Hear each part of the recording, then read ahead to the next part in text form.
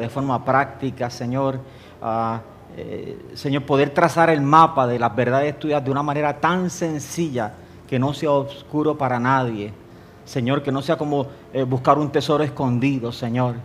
Padre, en el nombre de Jesús, ayúdame a mí a ser un excelente comunicador de tus verdades. Ayuda a mis hermanos, Señor, a recibir de tu palabra, Señor, y mezclarla con fe, de manera tal que a todos nosotros nos bendiga en el nombre de Jesús. Amén, amén y amén. Amén. Esta semana pasada, en una de las noches que estaban en casa viendo los juegos de baloncesto, Matthew, que es el nene pequeño de Mireli, que tiene 3 años, estábamos en el family, y Matthew dijo, quiero agua. Mireli mandó a Elena, que es una de sus hijas, que tiene 8 años, y le dijo, Elena, búscale agua a Matthew. Elena dijo, tengo miedo. Es interesante porque Elena estaba en la puerta de mi family. La puerta de mi family queda aquí. Y yo no exagero si yo le digo a ustedes que se abre la puerta del family y aquí está la nevera. Esa es la distancia que ella tiene que caminar. Eso, son 6 pasos. Tú das 6 pasos de niño y tienes la nevera ahí. Y antes de llegar a la nevera, das 2 pasos y tienes el receptáculo para encender la luz. Y la bombilla del family está encendida. Mire y dice, Elena, por favor, dale agua a Matthew. Y Elena dice, es que tengo miedo. Mire y se levanta y decide que va a buscar el agua. Elena se sienta. Vera, la nena de Ana y de Frenchy, que también tiene 3 años, estaba allí al lado mío observando y se queda mirando a Elena y le dice, Vera, Elena, tú eres grande ya, tú no tienes por qué tener miedo, le dice. Y Elena se queda me mira a mí como quien dice, ¿qué le contesto? En fin de cuentas, ella no contestó nada. Y yo me quedé pensando, en la mente de los niños piensa que los grandes, por ser grandes, no deben experimentar miedo. Si los niños supieran que los grandes experimentan más miedo que los niños. Y esa es la verdad. Tú puedes cuando niño tener 2 o 3 miedos, cuando grande, y te llegan de vez en cuando, y de cuando en vez. Hay gente que cuando grande, es increíble. Recién casado con Lucy, un día yo estaba en el cuarto, sabía que Lucy estaba ahí por allí, por entre la cocina y afuera de la casa, cuando de momento yo escucho un griterío, como si la estuvieran matando a Lucy. Y ese era un asaltante que se metió en la casa. Salí corriendo para afuera de la casa. Y descubrí que el asaltante era un lagartijo.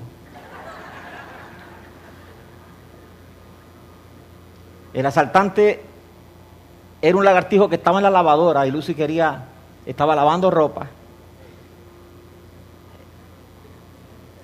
Me imagino que sospechan que tengo que contarle la historia completa, que tuve que enredarme con el lagartijo, ¿verdad? Tuve que pelear con el lagartijo para sacarlo de allí, porque Lucy no tendría paz y no tendría tranquilidad si yo no sacaba a ese monstruo terrible, asesino. Yo recuerdo que en esa batalla, cogí el lagartijo y le dije, no hace nada, y me lo puse aquí en la oreja. Y él se quedó ahí, guindando de la oreja, sin ningún problema, porque ellos tienen dientitos, pero no te pueden lastimar. Los dientitos de ellos lo que hacen es menos que un alfiler. Menos que un alfiler. Han pasado 37 años, ya Lucy no grita así como en esa época, pero de todas maneras, si hay un depredador de esos en mi casa, hay que sacarlo. Definitivamente yo tengo que sacarlo. Miedo. Ahora, ella es una mujer muy inteligente, ella sabe que el lagartijo no le puede hacer nada. Su cerebro, bueno, yo no sé si su cerebro todavía lo entiende. Se supone, hemos hablado del tema, su cerebro lo entiende, pero hay algo en su cuerpo que no lo procesa, no lo entiende.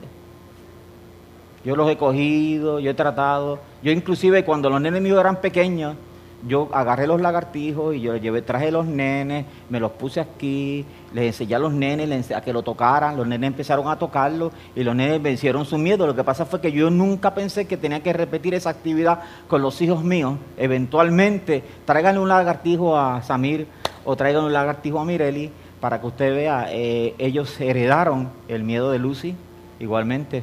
Frenchy no lo heredó, no sé si por asuntos de machismo boricua, o no sé, pero de todas maneras no son amigos, ¿me explico? Si lo tiene que coger, lo coge y lo saca, pero no es un asunto de después descubrí que se casó Frenchy con Ana, y yo no sé si esto es como una maldición, se repite la historia. Ana un día yo tuve que ir a la casa, donde vivían aquí, yo tuviera que ir a la casa, abrir la puerta de la casa, sí, lo prometo. Yo estoy cierto, Ana. Ella me llamó, había un lagartijo en el marco de la puerta, ese asesino terrible, y Ana no podía entrar a la casa, así que yo fui y tuve que enredarme con el otro lagartijo también. No me bastaba una, llegaron dos, no sé, en fin de cuentas. Bueno, miedo ha sido uno de los temas probablemente más predicados en esta iglesia a través de mucho tiempo y en forma especial en los últimos años. Yo personalmente en muchas ocasiones he dado testimonio acerca de mis experiencias con el miedo. Hace unas semanas atrás Edwin estuvo hablando de este tema, habló acerca del temor a Dios y habló acerca del miedo también.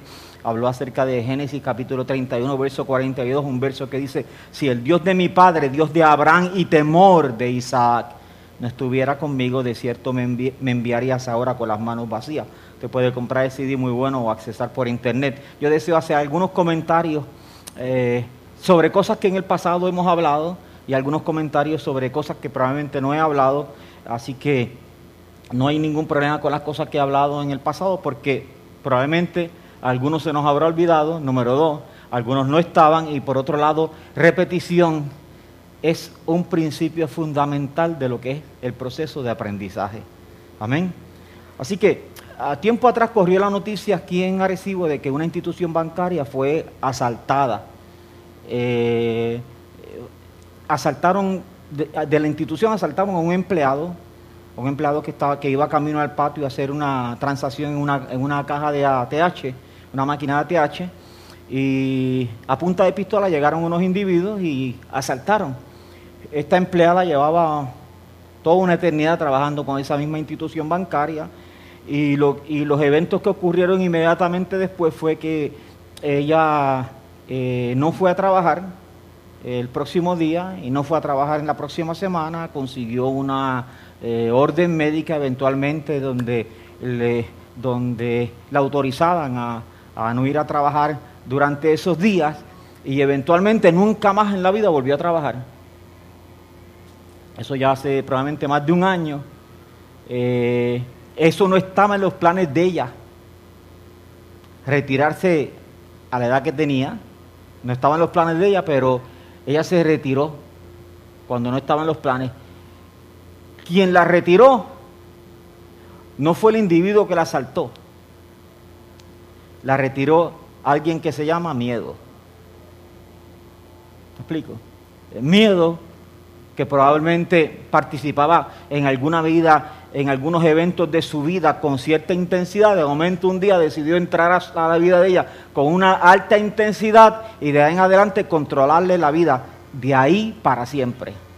Porque cuando tú te rindes ante un evento de miedo, Él es el Señor. Y si eres cristiano, Jesucristo no es el Señor.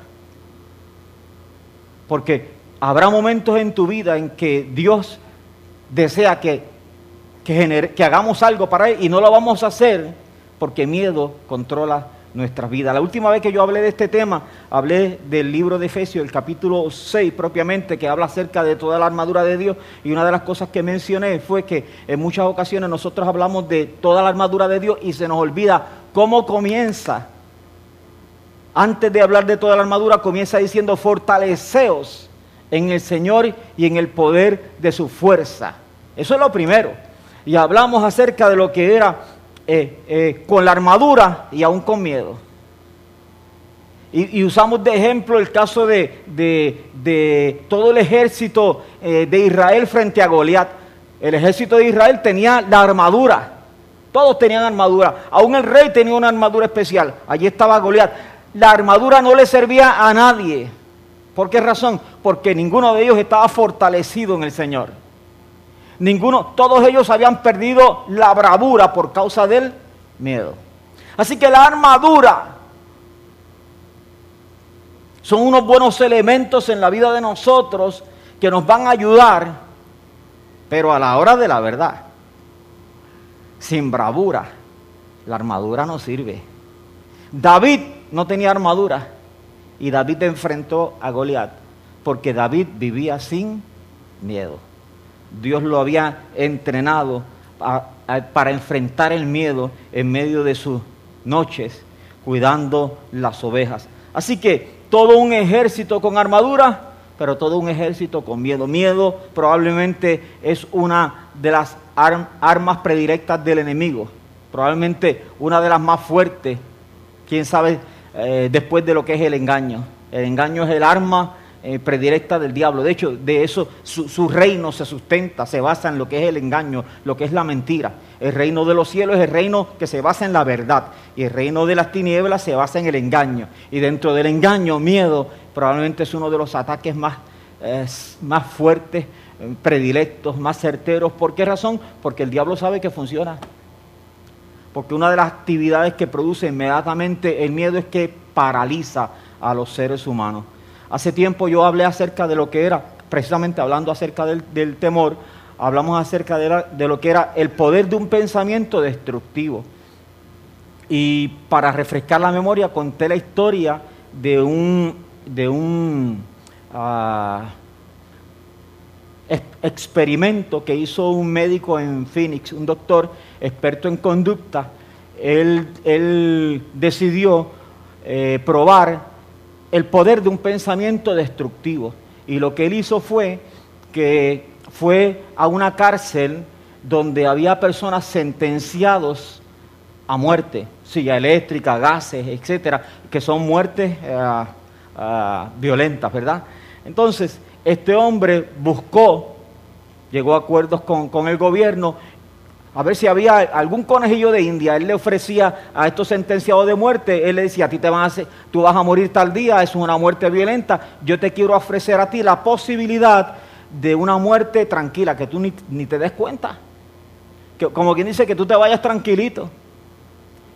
Y ¿sabes qué? Uno de los presos dijo: yo lo quiero.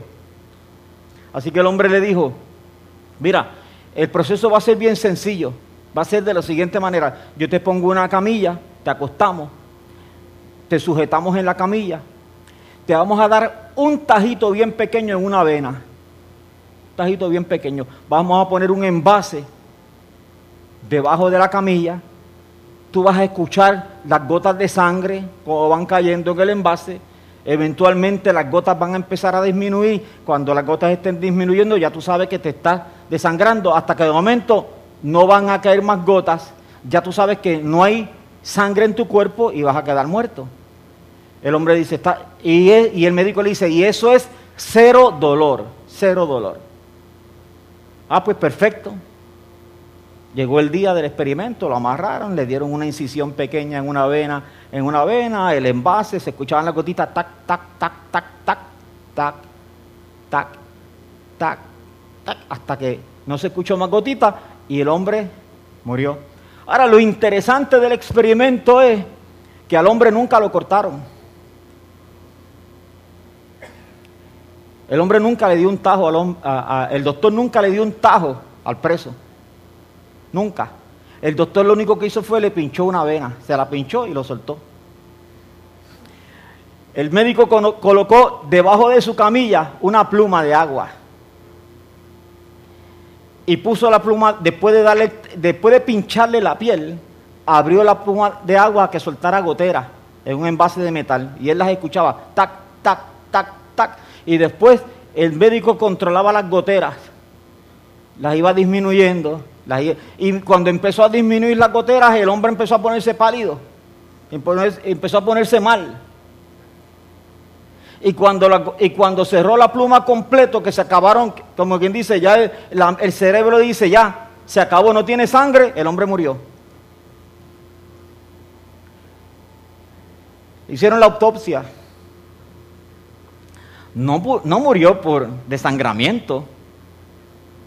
El corazón dejó de latir. Se paralizó el corazón y el hombre se fue y tuvo una muerte sin dolor. ¿Qué te parece? El poder de un pensamiento destructivo. Miedo es un pensamiento destructivo. Miedo paraliza. Miedo te roba el día de mañana, el día de hoy, perdón. Miedo te roba el día de hoy. Precisamente con pensamientos acerca de lo que es el mañana. Con pensamientos destructivos que tienen que ver con el mañana. Y es terrible. Yo sé lo que es eso. Yo pasé por ese camino. Es terrible, ¿ok? Y probablemente todos nosotros podemos pasar por este lugar, por este micrófono, agarrar el micrófono y hablar acerca del día en que miedo me robó el mañana, me robó el día de hoy con pensamientos destructivos acerca del mañana. Amén. Así que algunas cositas más que quisiera decir. Yo recuerdo que una vez atendí a una persona aquí de la iglesia, y no voy a exagerar en lo que digo, lo atendí un año entero, todos los meses. Todos los meses, un año entero, en consejería. No fueron 12 problemáticas diferentes. Una sola problemática todos los meses. Pastor, tengo miedo. Nos reuníamos a hablar, yo le hablaba la palabra del Señor, y después de yo hablarle la palabra del Señor durante una hora, el hombre se tranquilizaba. Se iba contento de aquí, pero probablemente le duraba hasta que, yo no sé si después del parking todavía le duraba la tranquilidad. Al poco tiempo me llamaba por teléfono y yo lo atendía otra vez. Y era la misma historia, y ya yo no tenía otra palabra que darle, era la misma, era una repetición. Le repetía las mismas cosas que le había dicho, y me decía, ¿usted cree que es verdad eso que usted me dice? Yo le decía, yo lo creo. Y volvió otra vez, durante un año completo. Una vez atendí a un hermano que venía toda la semana. Y cuando te estoy diciendo toda la semana, era toda la semana. Como por 2 meses o 3 meses. No era 10 consejerías diferentes, era una. Pastor, tengo miedo, ¿qué puedo hacer? Y yo le hablaba la palabra, y mientras yo le hablaba me decía, me siento tan bien. Ay, pastor, me siento tan bien. Un día me llamó por teléfono y yo estaba en la carretera y yo le dije, mira, vengo por aquí, si tú quieres, tú estás en tu casa, sí, yo estoy en casa, pues yo paro allí, en tu casa. Ah, pues paré en la casa de él y me puse a hablar con él. Estuvimos allí como 1 hora y media y ya me dice, pastor, me siento tan bien, no te vayas. No te vayas. Me dijo, pastor, tú debes venir aquí todos los días. Porque cuando yo te escucho hablar a ti, yo me lleno de paz.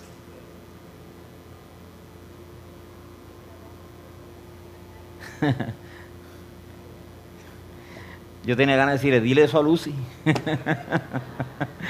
Que cuando me escucha a mí te llena de paz.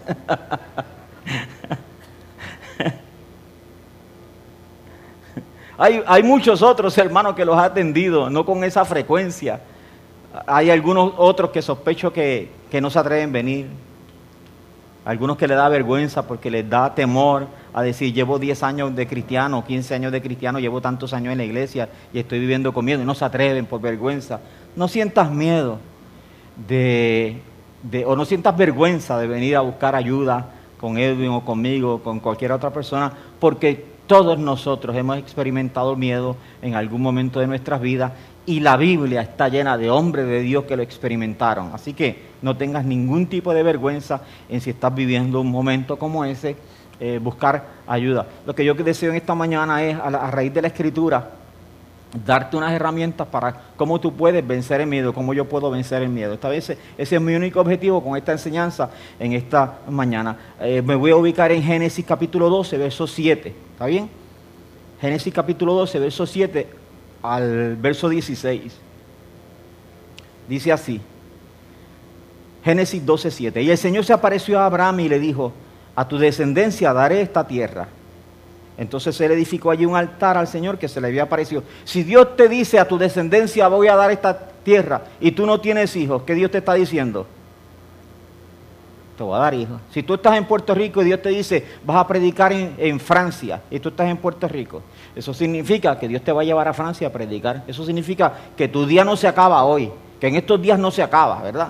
Eso está claro para nosotros, ¿verdad? Dios le dice a Abraham, a tu descendencia daré esta tierra. Entonces él edificó allí un altar al Señor que se le había aparecido.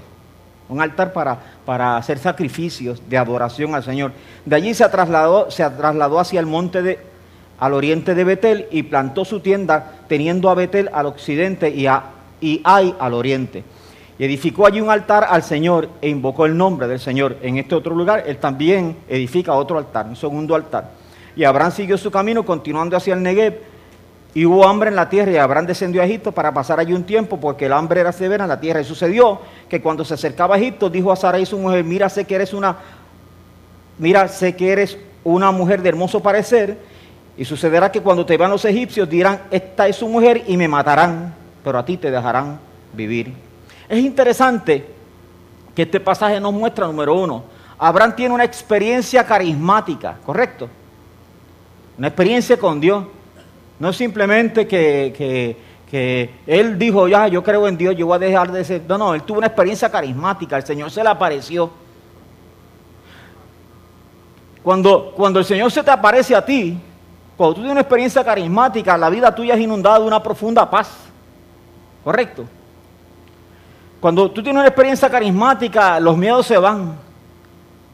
Se supone que los miedos se van, se supone que la duda se va, pero no ha pasado mucho tiempo de la experiencia carismática y encontramos a este hombre, el padre de la fe, viviendo con miedo. El hombre está diciendo a su mujer, me van a matar por culpa tuya. Eres tan linda. Ojalá me hubiese casado con una... No voy a poner adjetivo para que nadie me diga nada. Ojalá yo me hubiese casado con una mujer diferente. Por causa de tu ser tan linda me van a matar a mí. Vamos a decir que eres mi hermana y yo no soy celoso. Vamos a resolver el problema así. Es interesante, después de una experiencia carismática encontramos al hombre de Dios experimentando miedo. Eso me lleva a pensar a mí, teoría, hipótesis, que una experiencia carismática no resuelve los miedos de las personas de forma permanente. Que una experiencia carismática lo más que hace es darte un momento de paz, un momento de tranquilidad. Yo he atendido hermanos que después de una palabra profética aquí, que habla de un futuro extraordinario, que es una palabra que lo que hace es confirmar otras palabras que el Señor les ha dado en otro momento, que uno se queda, wow, uno se queda así como diciendo, wow, esa palabra se la trajo fulano de tal hace tanto tiempo aquí mismo y yo la escuché, y una palabra sobre un futuro que Dios está planificando sobre la vida de esa persona. Después de un domingo aquí los he tenido martes, miércoles en la oficina, con el corazón explotado, llenos de miedo.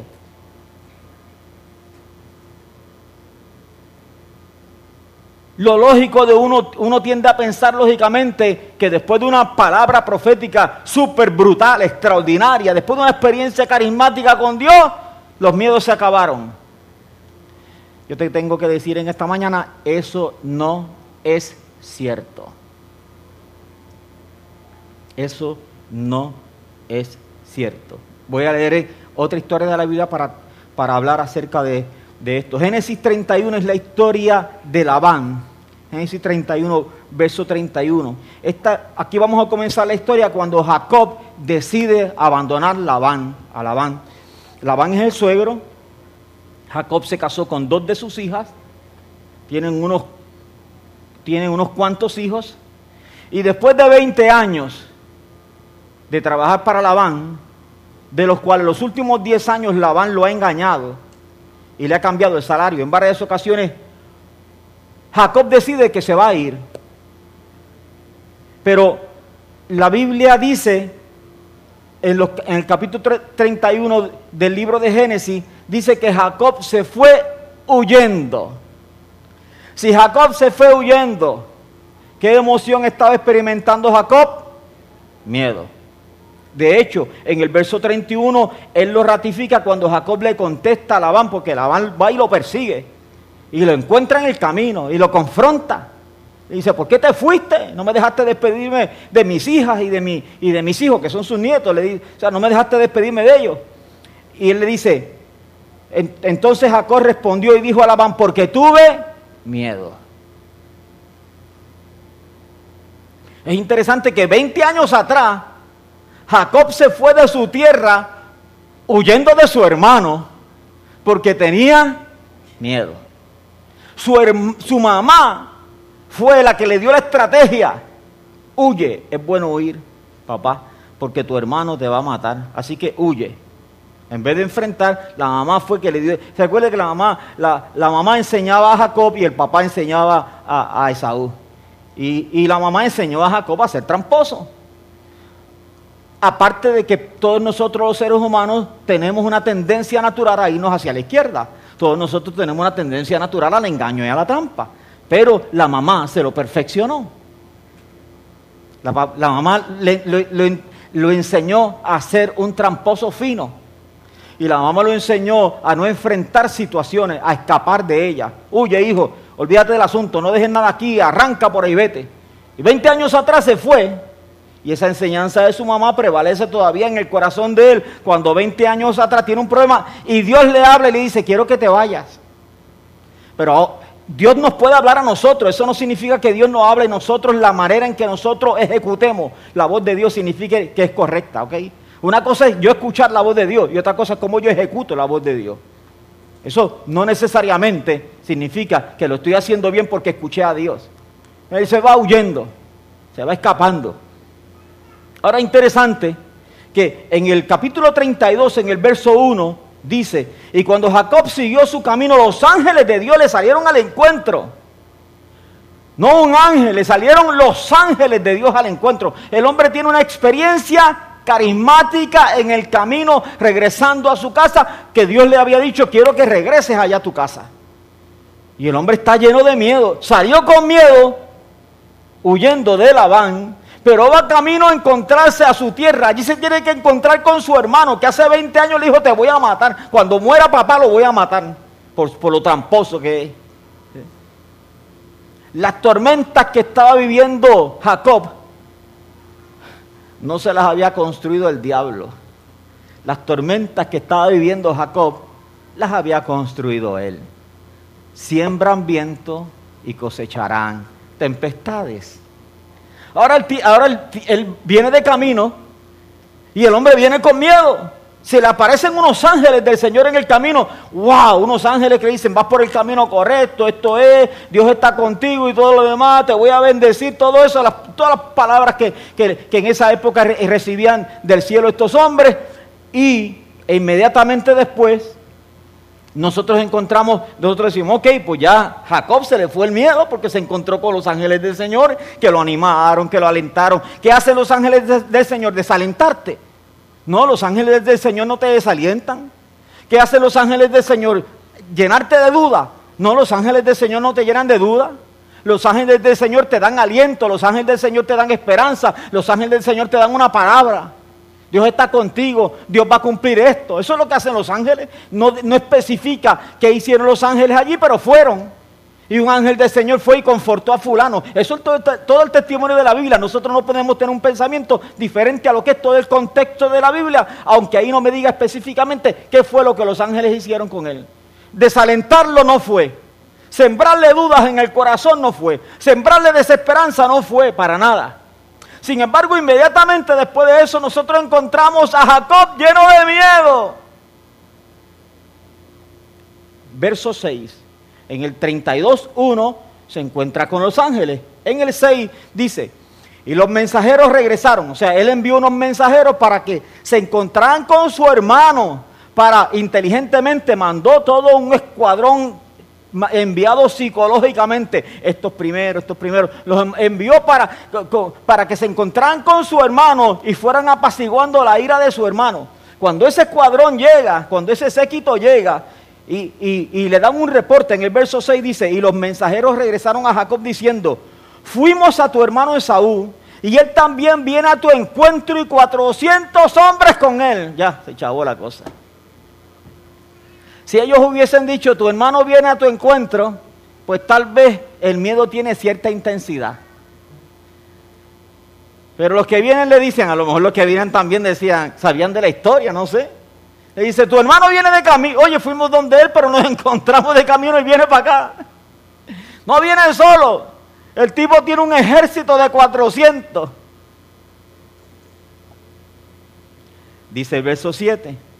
Entonces Jacob tuvo, no dice temor, dice mucho temor y se angustió. Espérate, el hombre acaba de tener una experiencia carismática. Él se acabó de encontrar con los ángeles. Se supone que él esté por las nubes por allá, diciendo, nadie me puede meter mano, nadie me podrá hacer frente, Dios está conmigo. Wow, Dios me ha hecho grandes promesas. No hay nada, lo que se ponga en el camino Dios lo destroza. No, el hombre no está así, el hombre está lleno de pánico, mucho temor y angustia. Y mire lo que hizo, dividió a la gente que estaba con él, y las ovejas, y las vacas, y los camellos en 2 campamentos. Hizo 2 campamentos, ¿sabe por qué hizo 2 campamentos? No porque simplemente esa era la costumbre de esa época, hizo 2 campamentos porque dijo, yo tengo 2 esposas, y tengo hijos de las 2, y tengo siervas de una y siervos de la otra. Así que yo voy a hacer 2 campamentos. Si mi hermano no puede atacar los 2 campamentos de cantazo, si me mata uno, los demás echamos a correr. Esa es la mentalidad de él. Y dijo, si Esaú viene a un campamento y lo ataca, entonces el campamento que queda escapará. El verso 11 de ese capítulo confirma el miedo terrible que él tenía cuando él empieza a hacer una oración, empieza a hablar con Dios y le dice, líbrame, te ruego, de la mano de mi hermano, de la mano de Esaú, porque yo le tengo miedo. No sea que venga y me hiera a mí y a la madre con los hijos. El hombre tuvo una experiencia carismática y no bien ha terminado la experiencia carismática, le llega una información nueva. Tu hermano viene con 400 hombres y él estaba tan contento de haber visto a los ángeles, pero la información nueva le robó la experiencia con los ángeles. ¿No se parece eso a la vida cristiana de algunos de nosotros?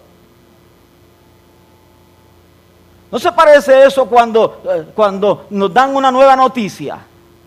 Cuando de momento leemos algo, cuando de momento recibimos una llamada. Y acabamos de salir de un culto tremendo. Acabamos de escuchar, estábamos por la radio escuchando una palabra tremenda. Estábamos conectados a internet escuchando una predicación. Estábamos leyendo la Biblia, estábamos orando. Y de momento, todo lo que estaba construido dentro de mí antes, con una noticia, de momento lo destruyó. Y el corazón se nos llena de miedo. Una experiencia carismática. No necesariamente te va a tirar al otro lado para que tú venzas todo el ataque del enemigo. Vamos a leer otro pasaje más. Ahí, un poquito más adelante, en el capítulo 32, es la famosa experiencia que Jacob luchó con el ángel. ¿Se acuerdan? Verso 24, capítulo 32, lo voy a leer, dice, Jacob se quedó solo Y un hombre luchó con él hasta rayar el alba. Sabemos que era un ángel. Cuando vio que no había prevalecido contra Jacob, lo tocó en la coyuntura del muslo y se dislocó la coyuntura del muslo de Jacob mientras luchaba con él. Verso 26. Entonces el hombre dijo, suéltame porque raya el alba. Pero Jacob respondió, no te soltaré si no me bendices. Él le dijo, ¿cómo te llamas? Y él respondió, Jacob.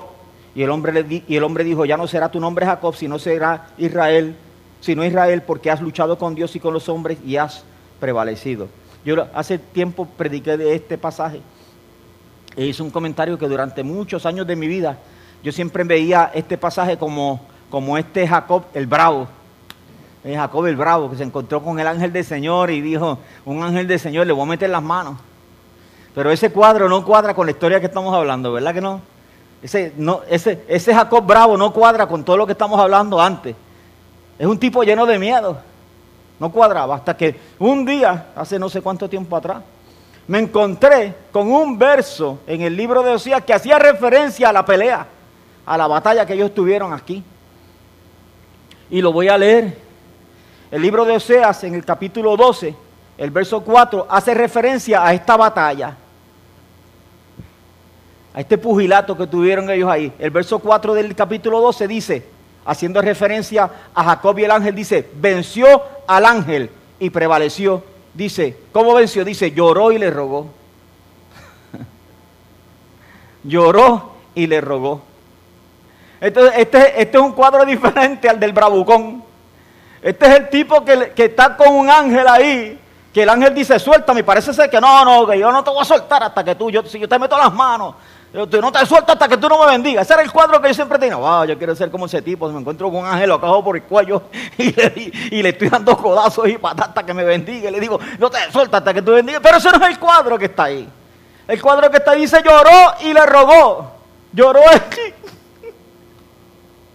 No te vayas sin bendecirme, por favor. Lloró y le rogó, tirarse al suelo, cogerle las piernas al ángel y decirle, no te vayas, por favor. Yo recuerdo la historia de una vez de un hombre que salió, de un hombre que me encontré en Puerto Rico y es cubano, y comencé a hablar con él y le dije, cuéntame la historia tuya de cómo tú saliste de Cuba. Y el hombre se quedó así y me dice, eso fue bien duro, me dice, porque yo era enemigo de Fidel. Yo era del gobierno, me dice. Y cuando Fidel entra al poder, yo sabía que me iban a matar. Y yo tenía a mi esposa y mis hijos, me dice el hombre. Inmediatamente que él asume el poder, inmediatamente, yo no esperé otro día. Yo sabía que yo tenía que salir esa noche de Cuba. Así que yo fui a mi casa y yo le dije a mi esposa, me voy. Tú sabes que me van a matar. Mi esposa me dijo, yo entiendo, pero ¿qué va? No, él dijo, no, yo no puedo salir con ustedes. Así que tenía a sus hijos pequeños, edades de 5, de 7 años. Tenía a sus hijos. Y el hombre dice que él besó a la esposa, besó a los hijos y me dijo, me voy. Dice que los hijos lo agarraron por las piernas. Le decían, papá, no te vayas, no nos dejes. Y que él dice que con el corazón hecho canto. Él arrastraba las piernas y los hijos no lo soltaban. Hasta que al final él, obviamente un hombre, logra soltarse de sus hijos. Dice, y yo salí de allí y nunca más en la vida miré para atrás. Yo tengo otra familia, me dijo. Yo no sé de mi esposa, yo no sé de mis hijos, yo nunca supe de ellos, nunca más. Porque yo no pude regresar nunca más a Cuba. Y él me dijo, yo me quedé así, yo dije, wow, y me dijo, eso fue una lucha terrible.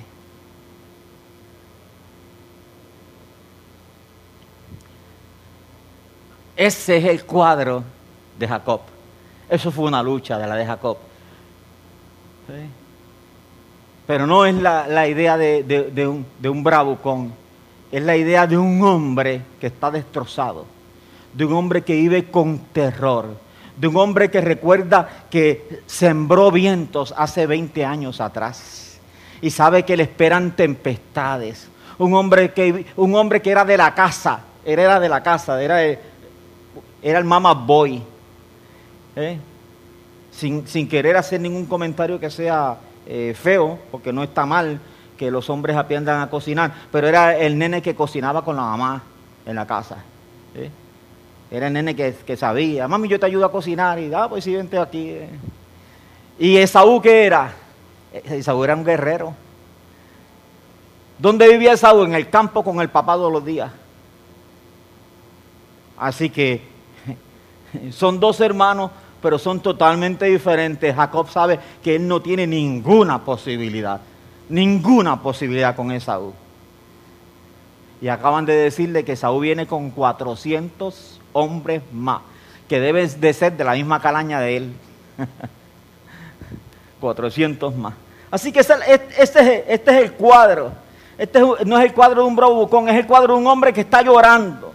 Es el mismo cuadro de algunos de nosotros cuando estamos pasando, cuando hemos recibido una noticia terrible, nos tiramos al suelo. No importa si eres hombre o mujer, no importa cómo sea tu carácter, y vas delante de Dios y derramas tu alma delante de Dios, como con lloro y con ruego, pidiéndole a Dios que te bendiga, pidiéndole a Dios que tenga misericordia de ti, pidiéndole a Dios que te ayude, porque estás viviendo con terror en tu corazón.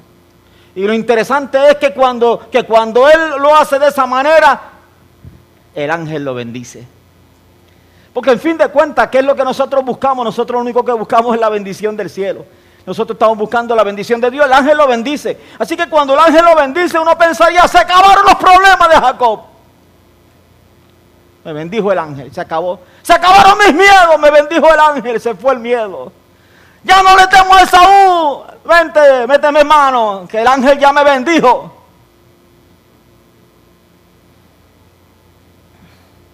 El ángel me acaba de cambiar el nombre y me ha dado un nombre que es poderoso. Me cambió el nombre de Jacob a Israel. Capítulo 33, verso 1 y 3. Esto es inmediatamente después de la bendición del ángel, ¿ok?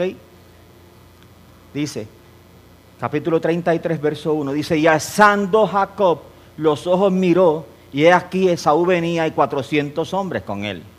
Entonces dividió a los niños entre Lea y Raquel, las dos esposas. ¿Se acuerdan que Raquel es la bonita y Lea es la que es fea? O diría alguna gente que no era tan bonita. O diría otra gente que tenía los ojos lindos. Bueno, en fin de cuentas, la realidad es, vamos a ser bien prácticos. Esto es versión lenguaje actual. Lea era la fea y Raquel era la linda, pero en fin de cuentas, las dos eran las esposas y en el camino le aprendió a amarla a las dos. Porque cuando él se enfrenta a Labán, al suegro, él le dice, yo tenía miedo de que me quitaras mis dos esposas, él le dice. O sea, él no dijo, este es un buen momento para yo. Este es un buen momento para yo librarme de Lea y escaparme con Raquel. Mira, quédate con Lea y dame a Raquel y nos vamos, como dicen allá en Puerto Rico, witimita, brother, y no hay ningún problema. No, él quería sus dos esposas. Entonces dividió a los niños entre Lea y Raquel y las dos siervas. Cada una tenía sierva. Y puso a las siervas con sus hijos delante y a Lea con sus hijos después y a Raquel con José en último lugar. Ustedes se acuerdan que la escritura dice que él aprendió a amar a todos, pero a Raquel era su preferida. Y de los hijos, José era su preferido. Ahora bien, este acomodo de toda su familia, ¿qué fue? ¿Que a alguien se le ocurrió acomodarlo de esa manera? No. ¿Alguna motivación tuvo Jacob para arreglar el séquito en ese orden? Sí, él tuvo una gran motivación, se llama miedo. Dijo, las siervas por la primera. Si él va a matar, que mate las siervas primeras. Después puso a la otra, a Lea, con los nenes de Lea, con todos los nenes de Lea, ¿sí? Porque solamente Raquel tenía un nene, que era José, después le nació el segundo, Benjamín, pero hasta ese momento solamente tiene un nene con Raquel, José. Así que puso a Lea con todos los nenes. Dice, si todavía tiene ánimo de matar, que mate a Lea y que mate a todos los otros nenes, que mate a los otros 10. Y puso a Raquel y a José al final. ¿Por qué razón? Se llama miedo. Pero espérate, si el ángel acabó de bendecirlo, él acabó de tener una experiencia carismática, se supone que él no tenga miedo. Yo me estoy comunicando más o menos bien, mis hermanos. Después de otra experiencia carismática extraordinaria, peleaste con Dios y venciste, le dijo el ángel. Acabas de pelear con Dios y ganaste. Por eso te bendigo. Después de eso, el hombre está muerto de miedo.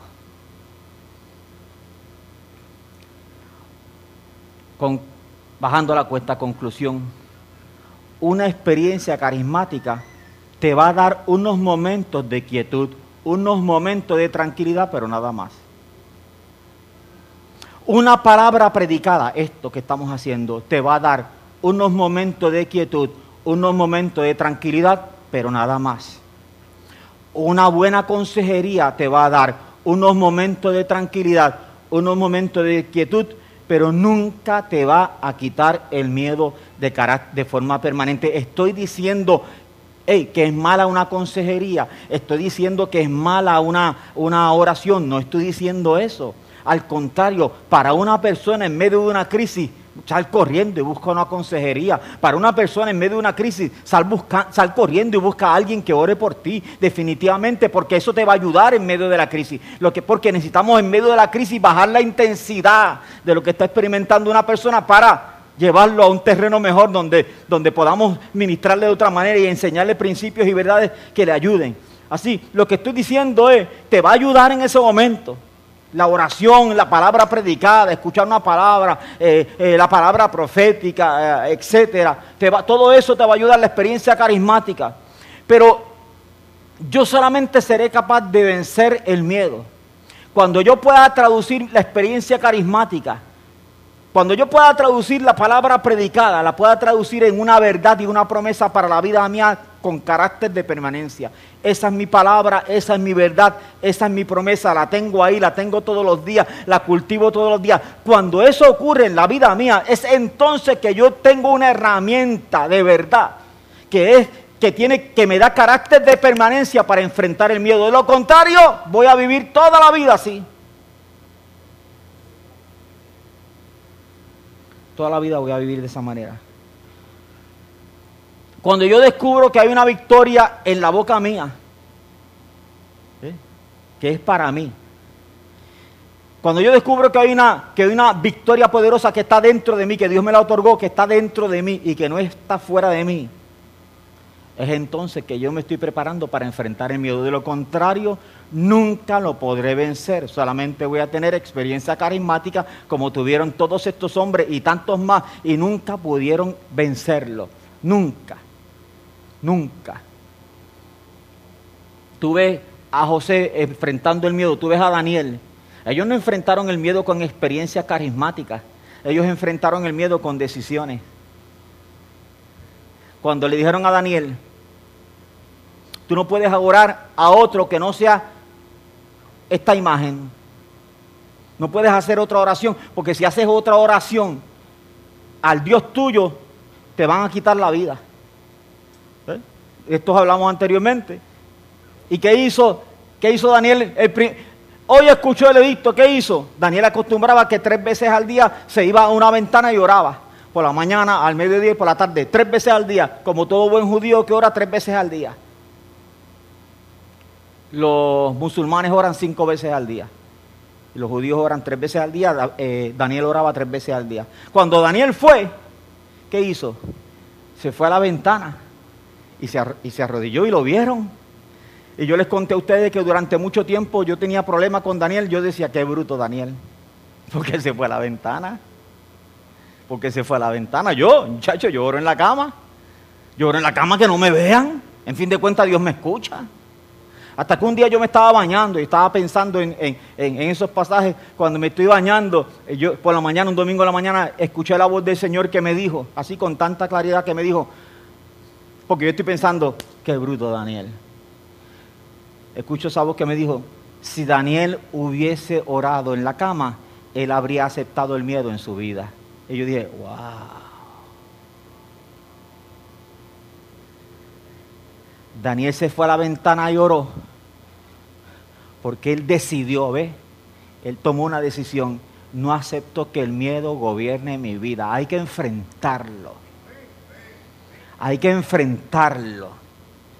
Y es tan fácil que alguien venga y me lo resuelva con una palabra carismática. No funciona.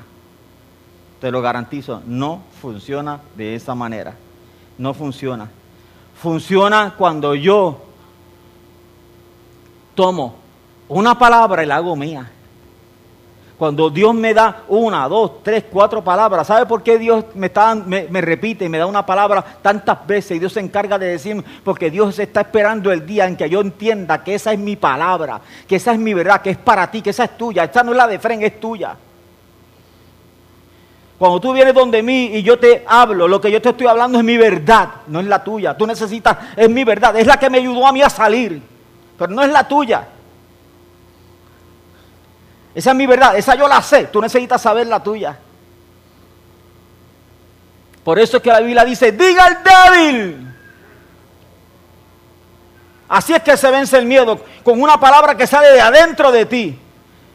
Nada que venga externo a mí me va a solucionar mi problema de miedo con carácter de permanencia. Me va a ayudar, es un alivio en el camino.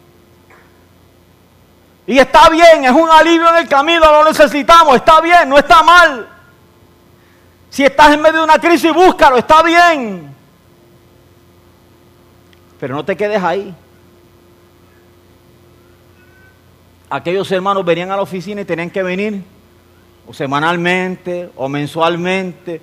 ¿Para qué? Como una inyección. Pastor, necesito que me des una inyección de valentía. Ok, vente, prepárate ahí que te voy a dar. Okay. Uy, pastor, me siento tan bien. Ahora sí me voy. Y entonces llegan las palabras, las informaciones, las noticias. El enemigo me bombardea, me come el corazón. Pastor, aquí vengo otra vez. ¿Tienes otro suerito de ese? Ah, seguro que sí, yo lo tengo aquí. Sí. Mira, sí. ¿Y qué es lo que yo hago? Invento algo. Yo no invento nada. ¿Qué es lo que yo hago? Voy a la Escritura y tomo las palabras, las promesas del Señor y te hablo las promesas del Señor a tu vida. Y las promesas del Señor a tu vida en esos momentos juntas son un suero en tu vida, en tu corazón. De lo contrario, vamos a tener, imagínense si los automóviles que tienen batería no tuviesen un generador. Tienen una batería. Tú le cargas la batería, prendes el carro y sigue funcionando, ¿verdad? Pero si no tiene un generador, no se recarga. Por lo tanto, cuando se acabe la batería, se acabó.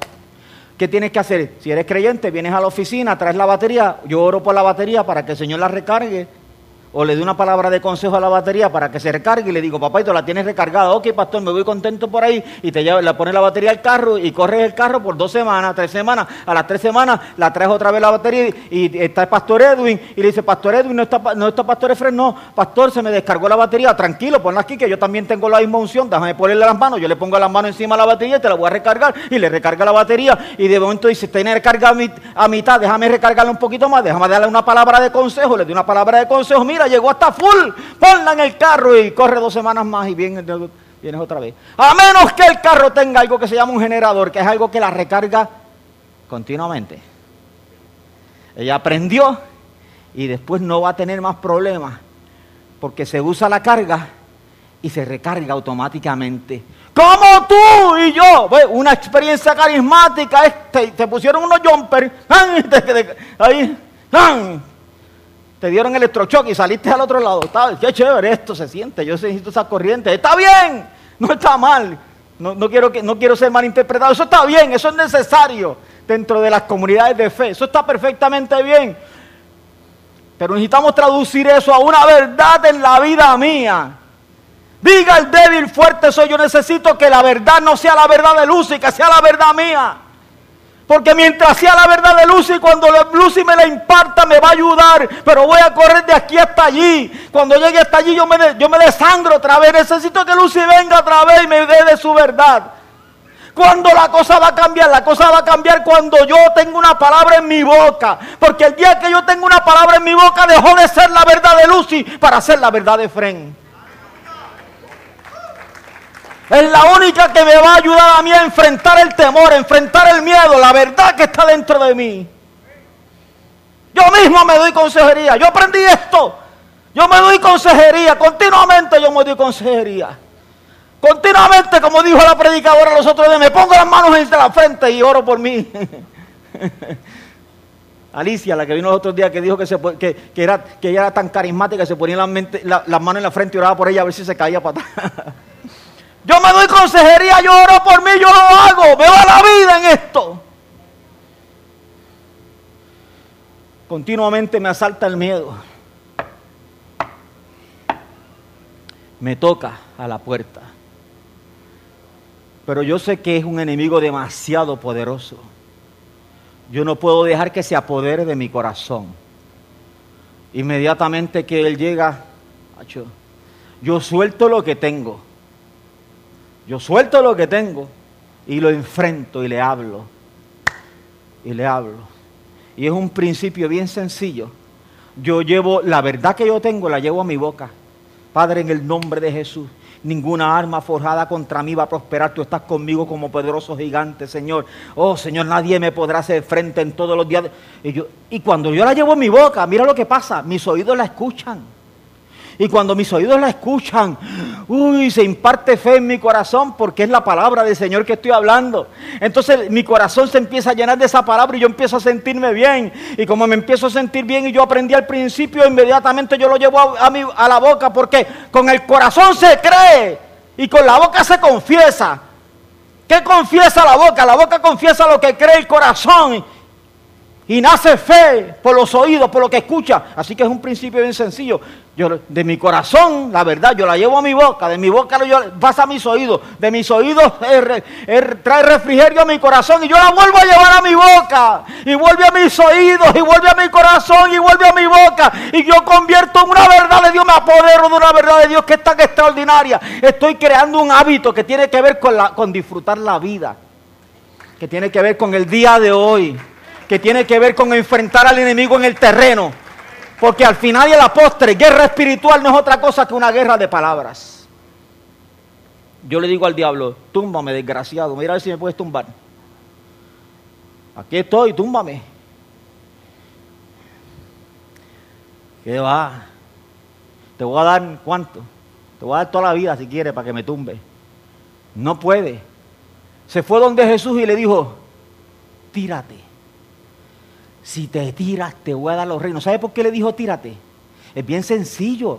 No es muy profundo, como dice don Edwin Durán. Esto es bien sencillo. Porque no lo podía empujar. Por eso le dijo, tírate. Túmbame, desgraciado. A ver, no me puede tumbar. Él me dice, tírate. Tírate, que verás lo bueno que hay allá abajo. De verdad. Está bueno allá abajo. Muchacho, tú no sabes lo que te estás perdiendo, tírate. Si me engaña, yo me tiro. Él no me puede empujar. Al fin, a la postre, guerra espiritual es una guerra de palabras. No es de cañones, no es de espada, no es de flecha, no es de pistola. Es una guerra de palabras. Por esa razón, Dios quiere que nosotros cristianos aprendamos esta verdad, que es una guerra de palabras. Por esa razón, Dios me dice, lleva la palabra a tu boca. Le dijo a Josué, ¿tú quieres que las cosas te vayan bien? Que no se aparte esta palabra de tú. ¿De dónde? No dice de tu corazón, ¿verdad? Que no se aparte esta palabra de tu boca. Medita en ella. Para un judío, para nosotros meditar es esto. Pero para un judío no. En la Biblia meditar es hablar. Es rumiar, como hace el animal, rumiar otra vez. Se comió y volvió otra vez y está ahí rumiando, es eso. Es coger la palabra otra vez y procesarla otra vez. Eso es meditar. Entonces Dios está diciendo, medita en esta palabra. Medita, habla esta palabra, que no sea parte de tu boca.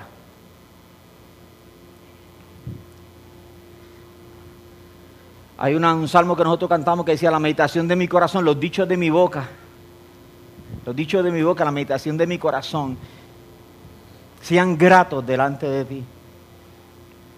Entonces, cuando yo genero esa actividad, yo estoy llevando la guerra espiritual al terreno que es una guerra de palabras. Tú me hablas y yo te hablo. Tú me dices, te va a llevar el diablo. Y yo le digo, a mí no. A mí no. Y yo le hablo a la palabra. Cuando el enemigo atacó a Jesús, ¿qué Jesús le hizo? ¿Oró por él? No, lo reprendió. No, le habló. Le dijo, escrito está. Entonces nuestra problemática para enfrentar el miedo es ausencia de palabra en mi corazón o ausencia de esa palabra llevarla a la boca. En la medida en que yo la lleve a la boca, yo voy a enfrentar el miedo, yo voy a enfrentar al enemigo. Y así que así se enfrenta el miedo, mis hermanos. Yo te estoy hablando de algo que yo lo practico consistentemente. Yo sé lo que es vivir en el terreno del terror. Del terror. ¿Ok? Eso es un lugar inhóspito. ¿Ok? Eso es un lugar de lágrimas. Es un lugar donde tú no quieres vivir. Donde tú no es que tienes instintos suicidas, pero le dices a Dios como le dijo Moisés, llévame ya. Llévame ya. Yo no quiero seguir aquí. Llévame. Si esta es la vida, llévame, le dijo Moisés a Dios, siendo un hombre extraordinario. Y no es el único hombre de Dios que le pidió a Dios la muerte. Otros más lo hicieron. Así que eso es lo que ocurre. Por esa razón necesitamos enfrentar el temor. Y lo más extraordinario es que no tienes que hacer esto todos los días de tu vida. Solo el día de hoy. Amén. Tú no quieres decir, pastor, yo tengo que hacer eso todos los días de mi vida. No. Obviamente esto es un juego de palabras, ¿verdad? No lo tienes que hacer todo el día de tu vida. Solo el día de hoy. El día de hoy. ¿Qué yo tengo que hacer el día de hoy? Tomar la verdad del Señor y ponerla en mi boca. Y si el enemigo me habla un desastre de lo que sea, yo le voy a hablar ¿qué? Yo le voy a hablar la bendición. ¿Por qué? Porque las promesas que yo tengo son de bendición. ¿El día malo va a llegar? Seguro que sí, el día malo llega. A todo el mundo le llega. A todo el mundo. A Gigi Ávila le llegó, a David Wilkerson le llegó, a Tele Osborne le llegó, a todo el mundo le llega. El día malo. Pero el día malo es pasajero. El día malo no forma parte de nuestra herencia. La bendición forma parte de nuestra herencia. Amén. Tú te puedes poner sobre tus pies. Bendito el nombre del Señor. Espero que esta palabra te sirva y nos sirva a todos nosotros. Amén. Así que, si tú tienes una necesidad en tu vida, si tú estás enfrentando golpes del enemigo, no es ningún problema en llamar a Edwin, llamar a mí, llamar a la oficina, encontrarte con un líder, hablar acerca de tus asuntos. No hay ningún problema, tú lo puedes hacer. Sí, eso está bien. En medio de una crisis eso es excelente. Simplemente en esta mañana yo lo que deseo es darte una herramienta para que nunca más entres en esa crisis. Para que simplemente te va a tocar, porque si hay una característica que tiene el enemigo es que él es persistente. A Jesús, dice la Biblia en Lucas, lo dejó por un tiempo, o sea que volvió. Volvió otra vez a decirle, mira, tírate, si tú te tiras. Él es persistente. Amén. Padre, en el nombre de Jesús. En esta mañana queremos adorarte y bendecirte y darte gracias. Tu palabra siempre es buena. Tu palabra siempre nos alumbra, Señor. Ayúdanos, Señor, a poder enfrentar, Señor, el día malo. Ayúdanos a poder enfrentar las palabras, Señor, del enemigo, Señor. Y a enfrentarlas, Señor, con una dosis de la verdad tuya, Padre Santo. No hay mejor arma para enfrentar la mentira que la verdad tuya, Señor eterno. Así que eso yo te pido en el nombre de Jesús, que bendigas a mis hermanos, Señor. Hay muchos hermanos que en estos días están vacacionando, Señor. Les bendecimos a todos ellos. Oramos para que la gracia tuya sea sobre ellos, les cubras a ellos, les cubra a sus hijos, Señor eterno. Se te vaya la mano en bendiciones sobre sus vidas, Señor eterno. Y nosotros, Señor, que estamos acá, Padre Santo, oramos para que la bendición tuya igualmente, Señor, nos cubra en todo momento en el nombre de Jesús. En el nombre de Jesús. Yo desconozco si hay alguien que en esta mañana desea reconciliarse con el Señor o hacer la paz o volver al camino. Si hay alguien que en esta mañana desea reconciliarse con el Señor, yo simplemente lo único que te digo es